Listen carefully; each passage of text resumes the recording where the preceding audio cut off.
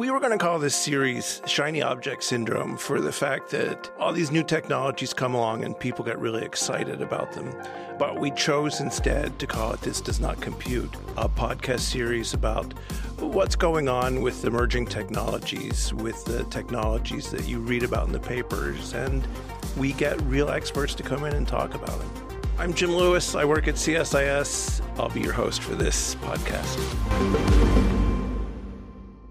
A lot of the discussion of facial recognition focuses on law enforcement.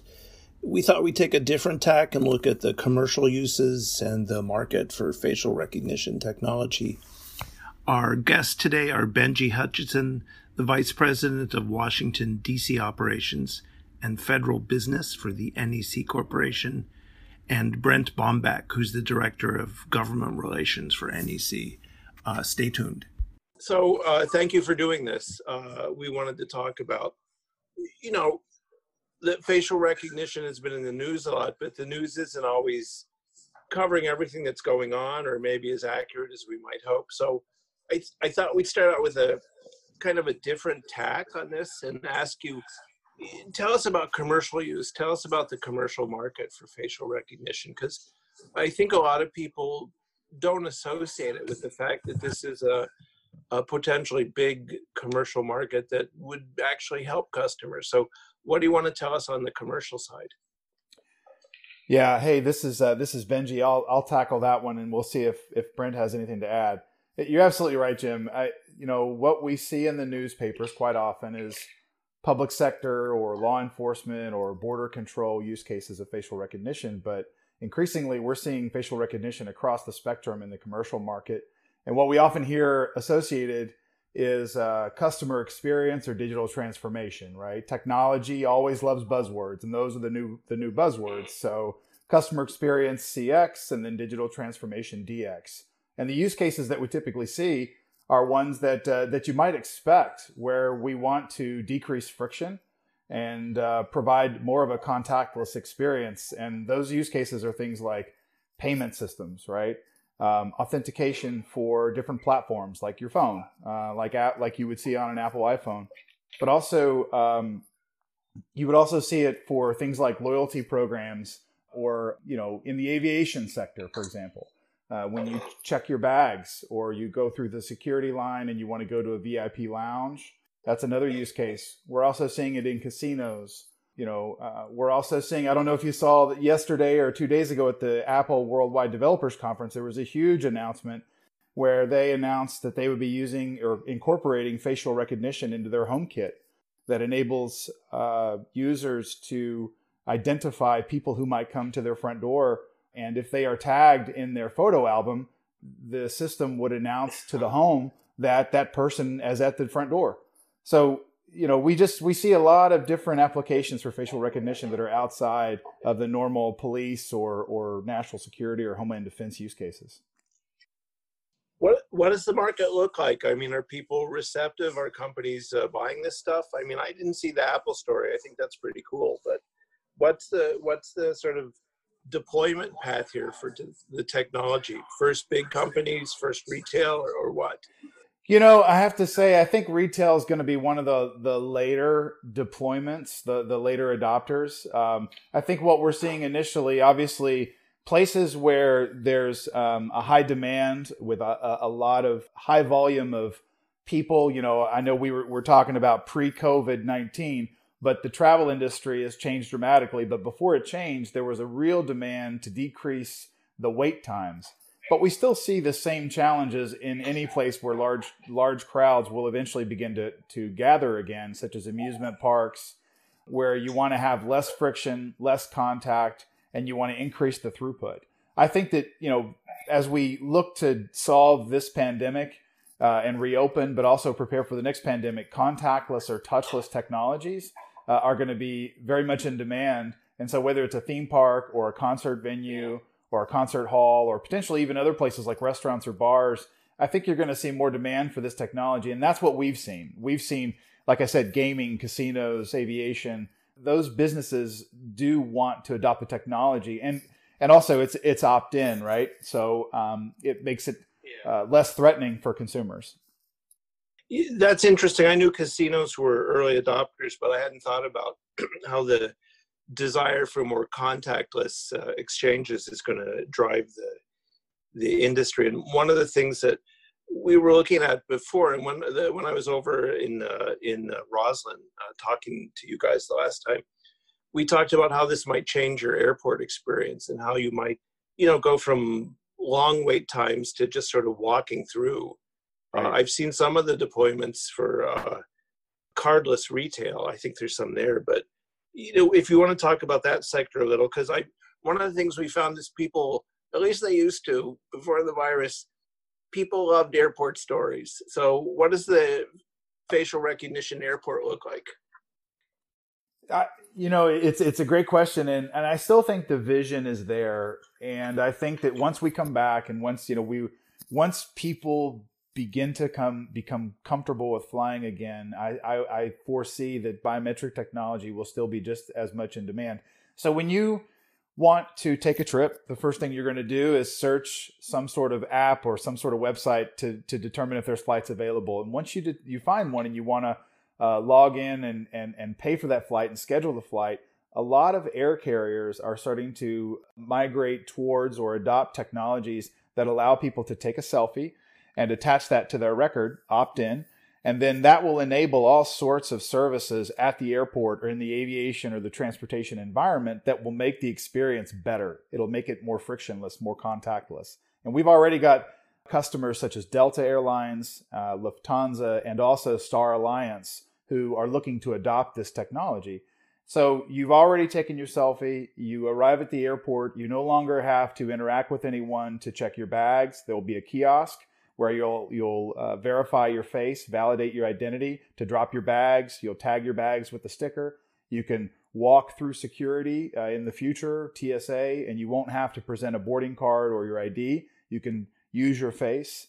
And then once you're in the airport environment, you can use your face for different things like going into the VIP lounge or potentially buying something from a vendor, whether that be buying a cheeseburger or a coffee or a beer. A lot of airlines are looking, and airports as well, they're looking to figure out ways to work with their vendors to enable that type of frictionless experience. And then, like we've seen in the news for a long time, CBP and others who want to take advantage of that technology for those that are exiting the country, but also entering the country to use their face as well.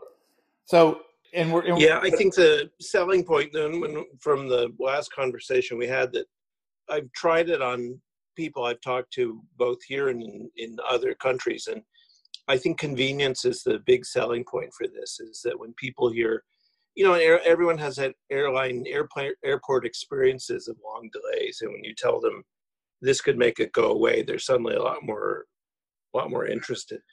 Absolutely. If you tell somebody, you're going to show up, if you show up an hour early and the line's longer than you expected, you might miss your flight, right? That's one piece. And then also once you're inside, if you've got to race to your gate, and then there may be some sort of hang up there. All those choke points give people anxiety. So yeah, absolutely, it's the convenience factor. How important is opt-in to all this? I mean, is that going to be the thing that comforts consumers, or do you need something else? I think opt-in is critical. Brent, I don't know if you want to say a few words on that from the policy perspective, but I can tell you that from the customers we talk to, opt-in is critical. Yeah, for sure. For sure, totally agree with you, Benji. For all these commercial deployments, that's really a fundamental aspect to it. These are things that are benefits to the consumer, and they want to give them that option. And I think retailers and institutions, enterprises realize that now and have, right? The customers want to have those types of choices. They want to be able to have the ability to choose if they want that experience, and some may not. And that's a legitimate opinion and perspective on those folks. So I think that's really been a fundamental aspect to all this. And I think why it's been successful in so many of those deployments when folks have that option. Yeah, I think it'll be a conversion experience. It's like, the fingerprint tracing for your re-entry, global entry, and so when people see global entry, I was one of the first to use it, and you walked in, it was about 20 seconds from to get through the line, and you could see everyone else looking at you, and now it's longer. So we need that next technology.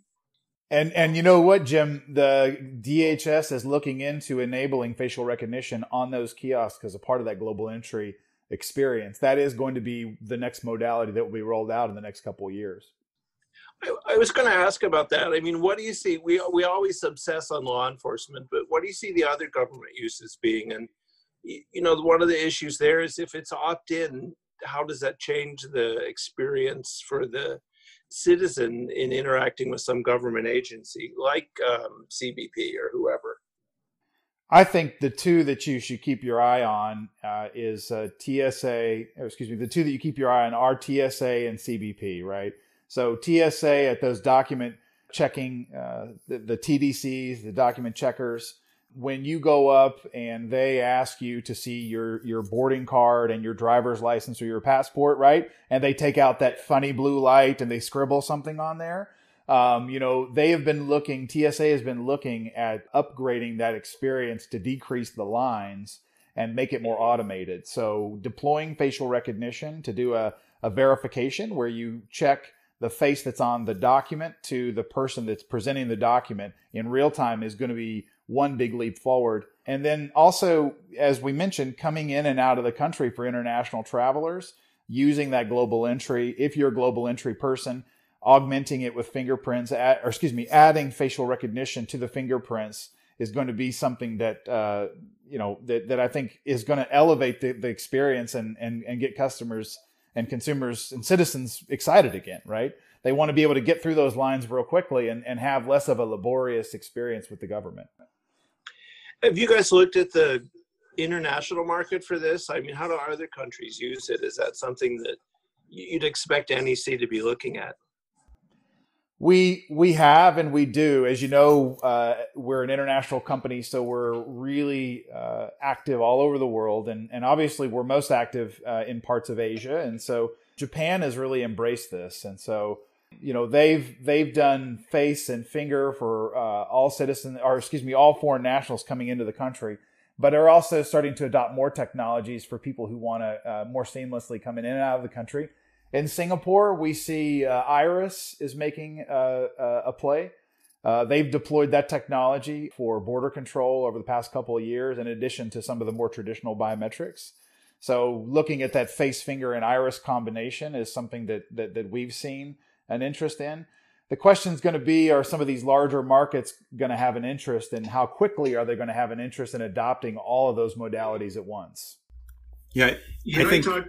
Go ahead. Sorry, Jim. I would just add, in particular, in the aviation space, it's interesting to watch. I mean, the U.S., I think for sure, is not in the cutting edge leadership position necessarily on these. You're seeing a lot of international markets, international airports and airlines, you know, in a very cutthroat competition to get those business travelers or pleasure travelers to want to travel through their airports, where they're going to make that, you know, that long haul connection and trying to improve those airport experiences. And this is definitely one of the aspects of improving that customer experience. So I think obviously something we're seeing grow internationally in the U.S. is almost a little bit in catch-up mode in the domestic travel space.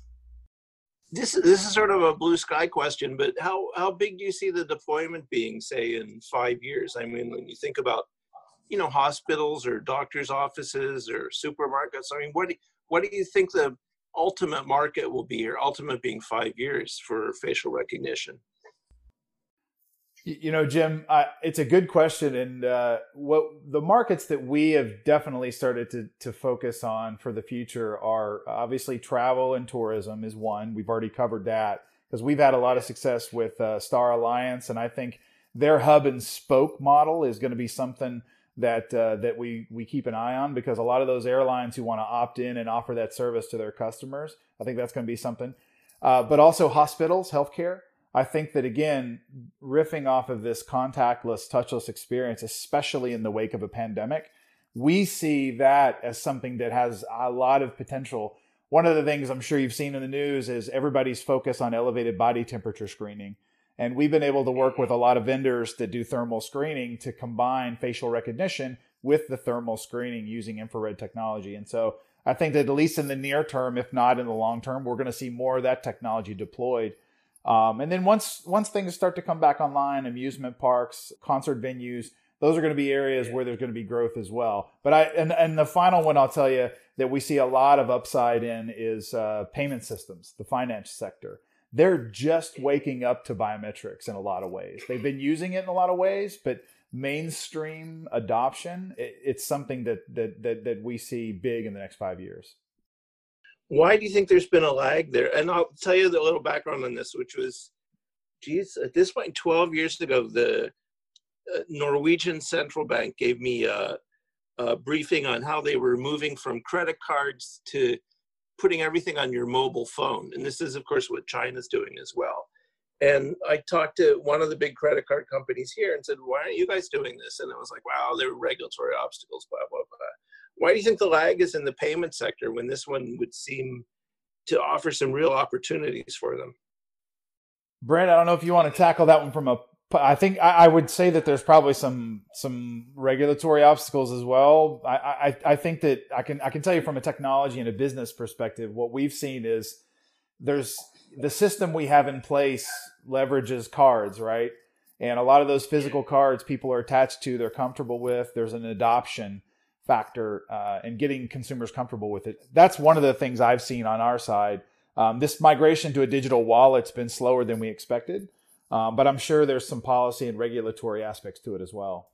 Yeah, agree with you, Benji. I think there are some regulatory issues in the financial sector, and I think some of it really is just the advancements of the technology.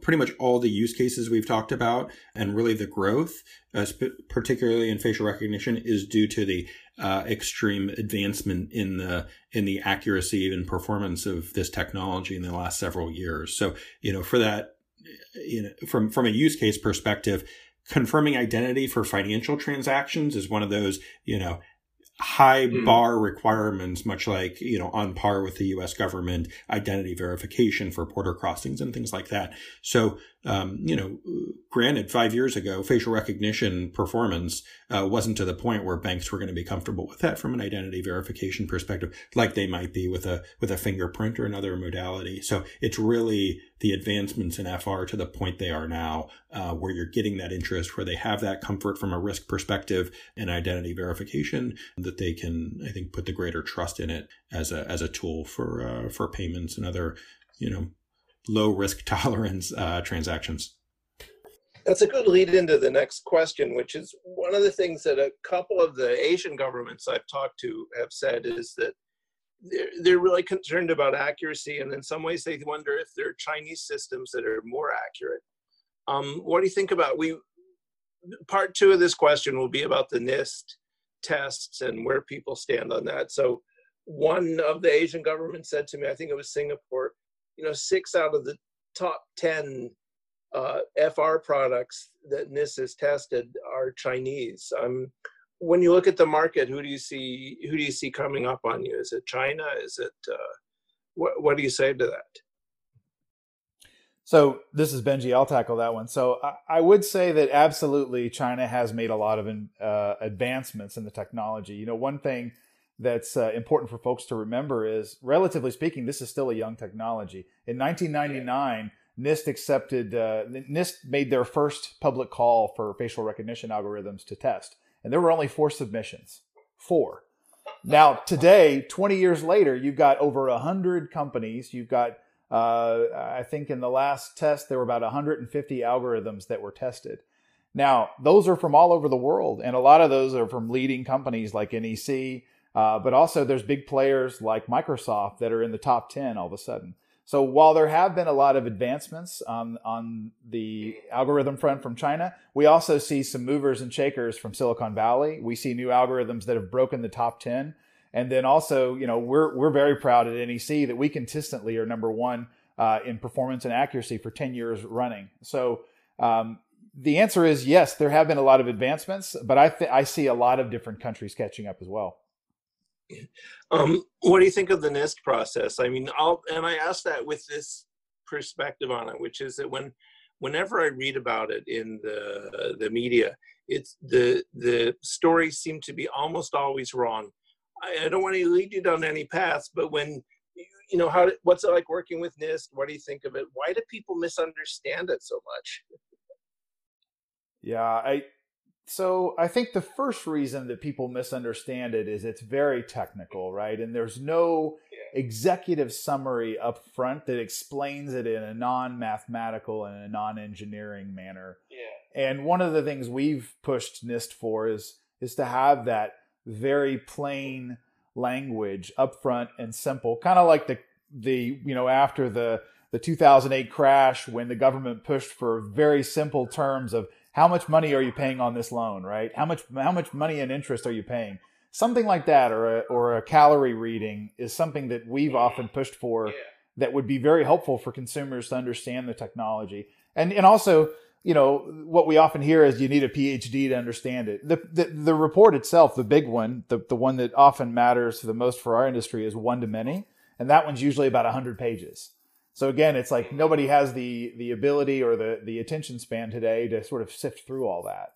But the other thing that we've often pushed for as well, and Brent, I encourage you to comment here as well, is we've encouraged for an increase in the volume of tests and the release of information so that we can educate the public faster, right? I think that would help the industry as well. Brent, what do you think we could do to make the NIST product, which I like, so because it's a cheat sheet, what could we do to make the NIST product a little more useful on the Hill? Yeah, that is a regular topic of discussion. I think NIST recognizes that. I think they've made attempts within their groups to try to improve the readability and doing some engagement, because they're getting more folks interested. But I think they'll be the first to admit there's still work to go on that. And of course, with their limited resources, they're rightfully focused on the detailed testing and get that technical feedback and assessments, because that's what's, driving the innovation and pushing people to improve, and is really important for federal government acquisition and for acquisition to look at how algorithms perform. So I think, nobody ever wants to be the messenger of this, especially straight to OMB, but they need more resources for this. I think that's recognized. We've seen that in the committees of jurisdiction. You've got basically a handful of folks currently working face recognition algorithms, and it is such a hot topic. They are the gold standard internationally. I mean, that is resident within the U.S. government, which is something that is such a value to the country.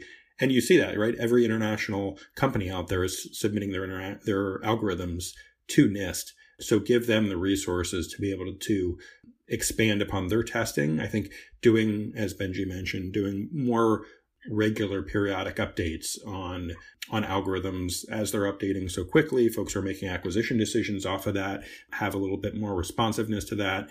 I know they're working on automating some of that, so there's a little less manpower requirements in some of what they're doing, so they can focus on sort of some of the next generation testing they're doing, some of the important work they're doing on demographic effects and other issues related to algorithms, and then maybe able to spend a little bit more time packaging things for readers. And, Capitol Hill is important, and they've been prioritizing that. But we see, this stuff needs to be digested by state capitals, by city governments that are out there making decisions about what to buy, and from commercial entities too. So it's not something they can just solve with a bunch of, a handful of Hill briefings. They do need to be able to, have the resources to be able to explain it better. But then also, I think, to the broader point of just a broader education about facial recognition in the market beyond it, so folks can interpret that and they can have, informed discussion of folks taking NIST results. And it's not just all on NIST to explain it. Yeah, no, we're big NIST fans here. We have the director down, and we've done a lot of work with them on their framework. So that's a good topic for us to think about, is how do you get more resources. How many committees do you talk to on the Hill, Brent? I mean, how many committees have a piece of this action? Yeah, it's similar to the claims of DHS of whatever they have to, 93 committees or subcommittees they have to talk to. It seems kind of similar in this vein, largely because of the wide application of the technology. You've got basically agencies across the federal government who recognize the value of this technology and they want to incorporate it into their system. So almost every committee out there that's got jurisdiction over any of the agencies, for sure on the national security and homeland security side, and from an acquisition perspective, have an interest in this. And we see the committees that are overseeing the actual agencies that are implementing it able to sort of dive deeper into the weeds of, how it's being implemented, what are the systems they're putting in place, how are they using the technical data from NIST, and getting some specific conversations about what are the right oversight mechanisms for those, which we think is helpful. The use cases, as we've talked about today, are so varied of this technology. Whether it's from border crossings to what Defense Department or State Department may be doing to stuff in the law enforcement, the DOJ space. And they each have their own sort of unique considerations from a oversight perspective. So I think it's important to have those sort of focused conversations instead of trying to do sort of a broad brush look, like everything stemming from this one technology has all the same implications. Yeah. What are the normal questions you hear from these guys? I mean, we all see the press stuff, but what do you hear in addition to that? So for a long time, it really was state of the technology, which is an understandable question, right? It was a rapidly improving and changing technology. And some of that comes from what we've talked about, right? The challenges of sifting through a 100-page NIST report of really where the technology is purely from an algorithm perspective, but then looking from a system as a whole, right? The capture device, how you're networking it, really operationally, what are the impacts of this and what are the performance levels? And with that, concerns about variations from different demographic effects, whether that's skin color, age, gender, which are legitimate issues and very legitimate concerns, right? We don't want to be deploying technologies out there that disparately impact groups based upon things like their demographic considerations. So we were very pleased to see NIST do a important study and test on that this past year. And we're excited that they're going to continue that work. And we think that's been an important educational tool for folks on the state of the technology. And then I think the other good questions are some of those use case specific things, right? What are the acquisition parameters that should be put in this, like for testing and accuracy? What are the expectations we think of transparency? And some of these go well beyond the technology, right? This is, what should be the burden on DHS or DOJ for informing the public? And similar to NIST, DHS is publishing PIAs and SORNs, their impact assessments, and doing engagement. But, not many people are getting online and reading a 100-page document posted to the DHS website before they go to the airport. So there's been a lot of engagement. And I think DHS, for sure, CBP has been very receptive to that of like, how can they best inform the traveling public, engage folks? They've set out on a good public relations campaign so people are not shocked when they come to the airports. There's a lot of that. How do we interact with the citizenry to build that public trust is important too.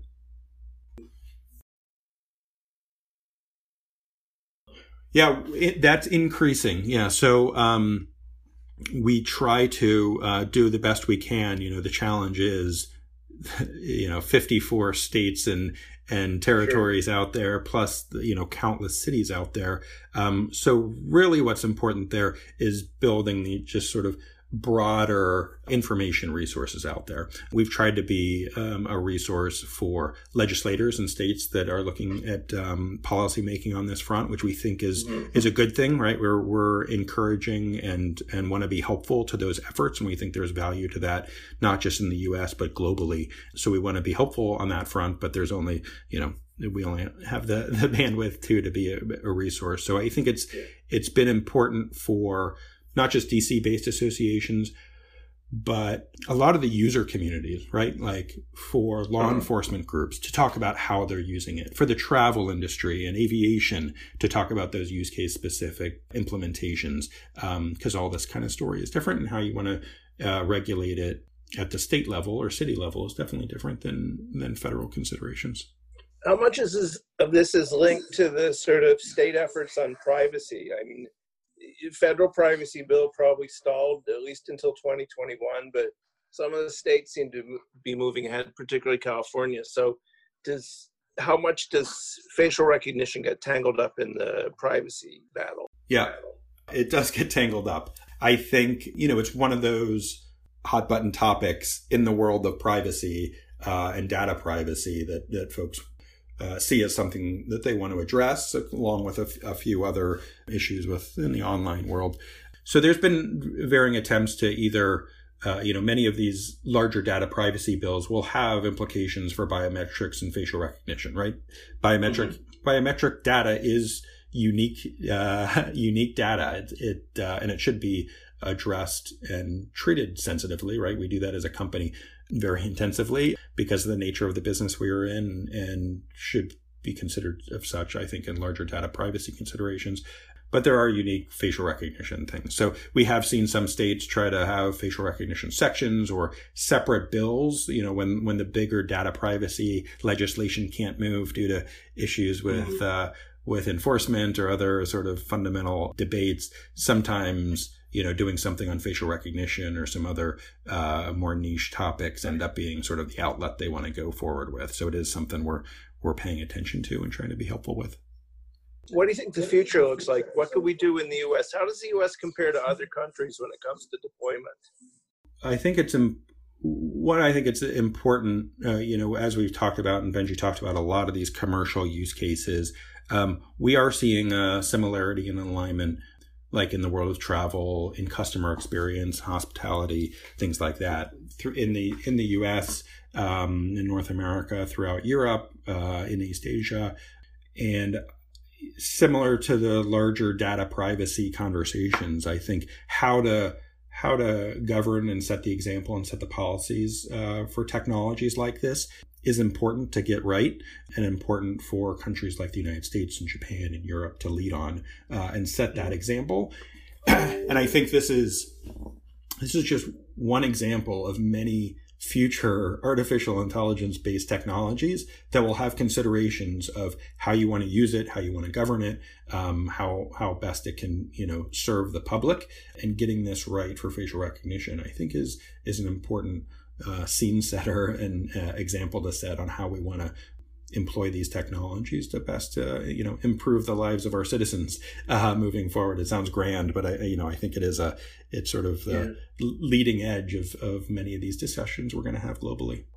One thing I would add is and Brent alluded to it, but it's this philosophical approach to privacy and how quickly the technology is adopted, right? If you look at places like Europe, they were really quick to adopt different parts of the technology, like in Great Britain. I know they're not part of the EU anymore, but, Great Britain adopted a lot of it. And then you had the continent adopting a lot of different types of biometric technology, but they were also quick to pass legislation, GDPR, right?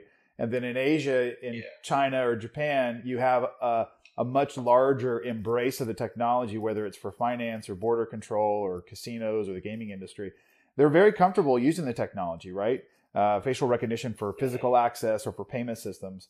But, if you go back to the United States, we're much less quick. We're much slower in a lot of ways to create legislation, at least on the federal level. And as you're seeing at the state and local level, it's happening in pockets.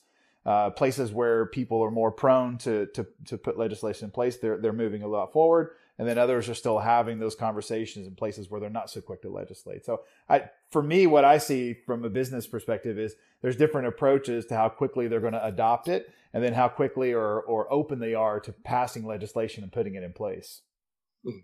What would you do to accelerate things here in this country? I mean, if you had a wish list, what would the U.S. need to do to accelerate use?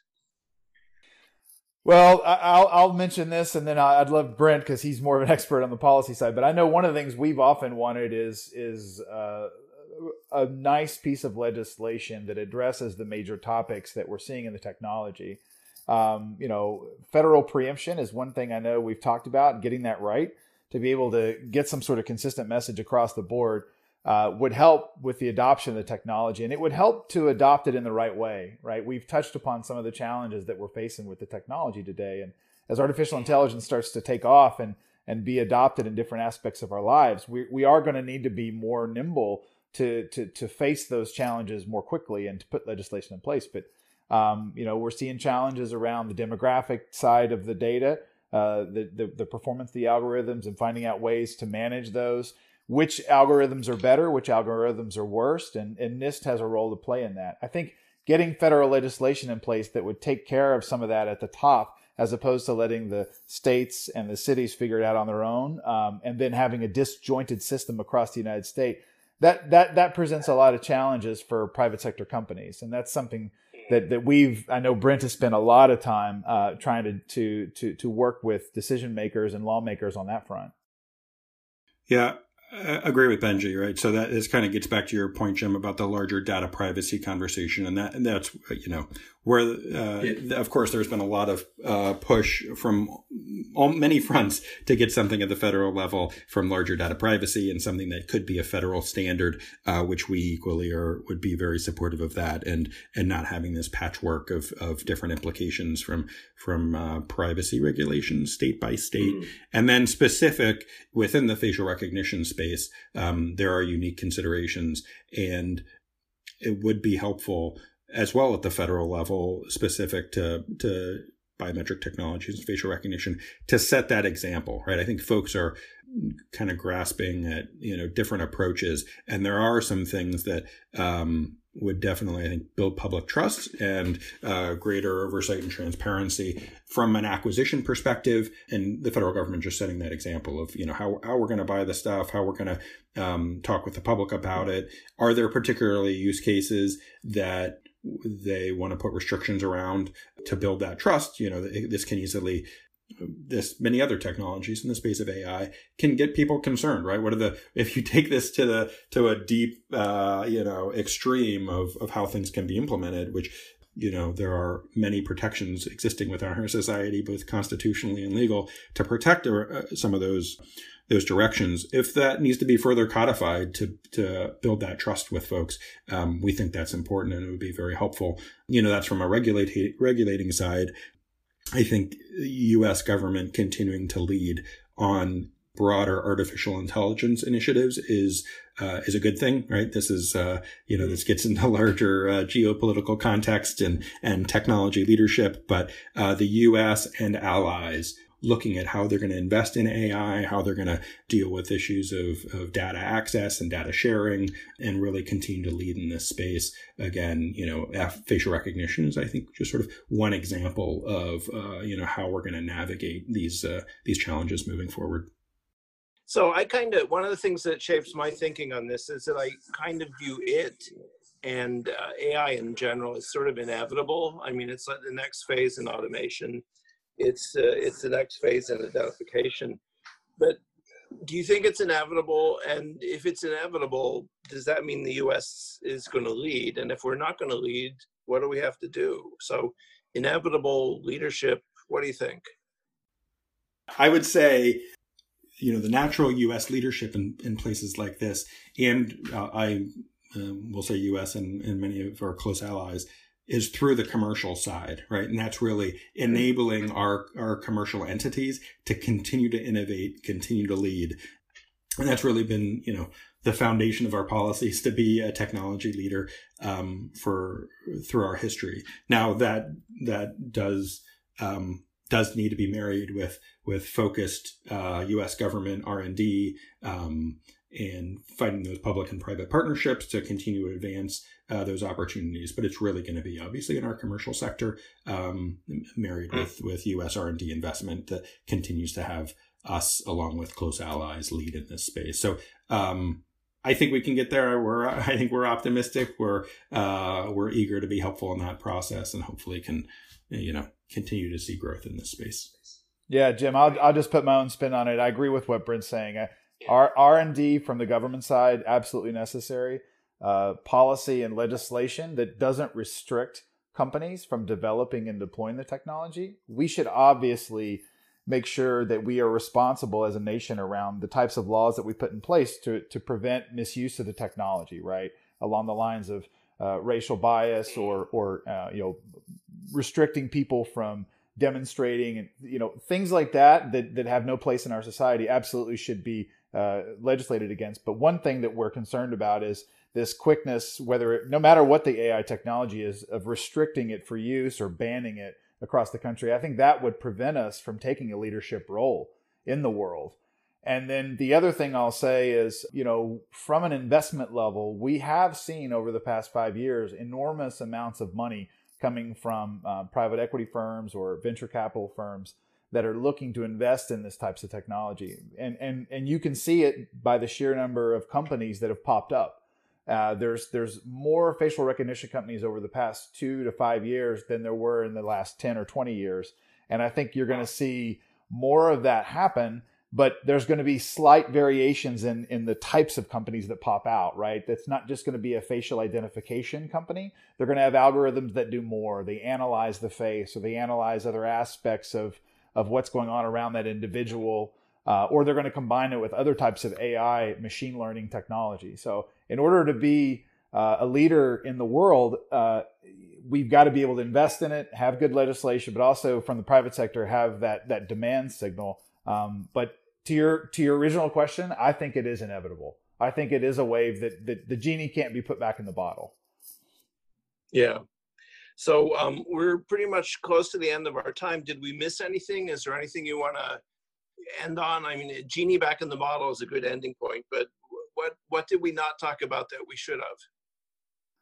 I think the one thing I forgot to mention, Jim, was we also have done a pilot with the U.S. Soccer Hall of Fame, which is pretty fun, right? So that's where if you're a bullish soccer fan and you want to go to the Soccer Hall of Fame, you can opt in, answer a short questionnaire, and as you go through the museum, you can interact with the exhibits. It'll pop up your favorite player, it'll pop up your favorite position, or different stats that are tailored to you. So that's just another use case, another example, a fun example of how the technology is used. Brent, we miss anything? I'm going to tell my younger son that. But oh, is he a soccer fan? That's good. He's a soccer player. Oh, good. I would say my last saved comment, not as fun as the National Soccer Hall of Fame, which is pretty fantastic. A little bit more serious one on the responsibility. We've talked a lot about the role of government and legislating on this topic. We think that's important and needs to be closely married with companies focused on how they're implementing technologies like this. It's something NEC takes very seriously, in our broader AI portfolio, but very specific due to our leadership in biometrics and facial recognition, in doing those things from product design to how we work with our customers and finding the right partners, how we're deploying our products. These are all things that we think this is an important partnership, both from the commercial side and from a regulatory and legal side to see this technology move forward. So I just want to put that small point in there on, you think, how we push this technology and employ it into the future. So thanks. Great. That's probably a good note to end on. So we'll stop there. Thanks for doing this. Thanks for listening. See you on the next episode.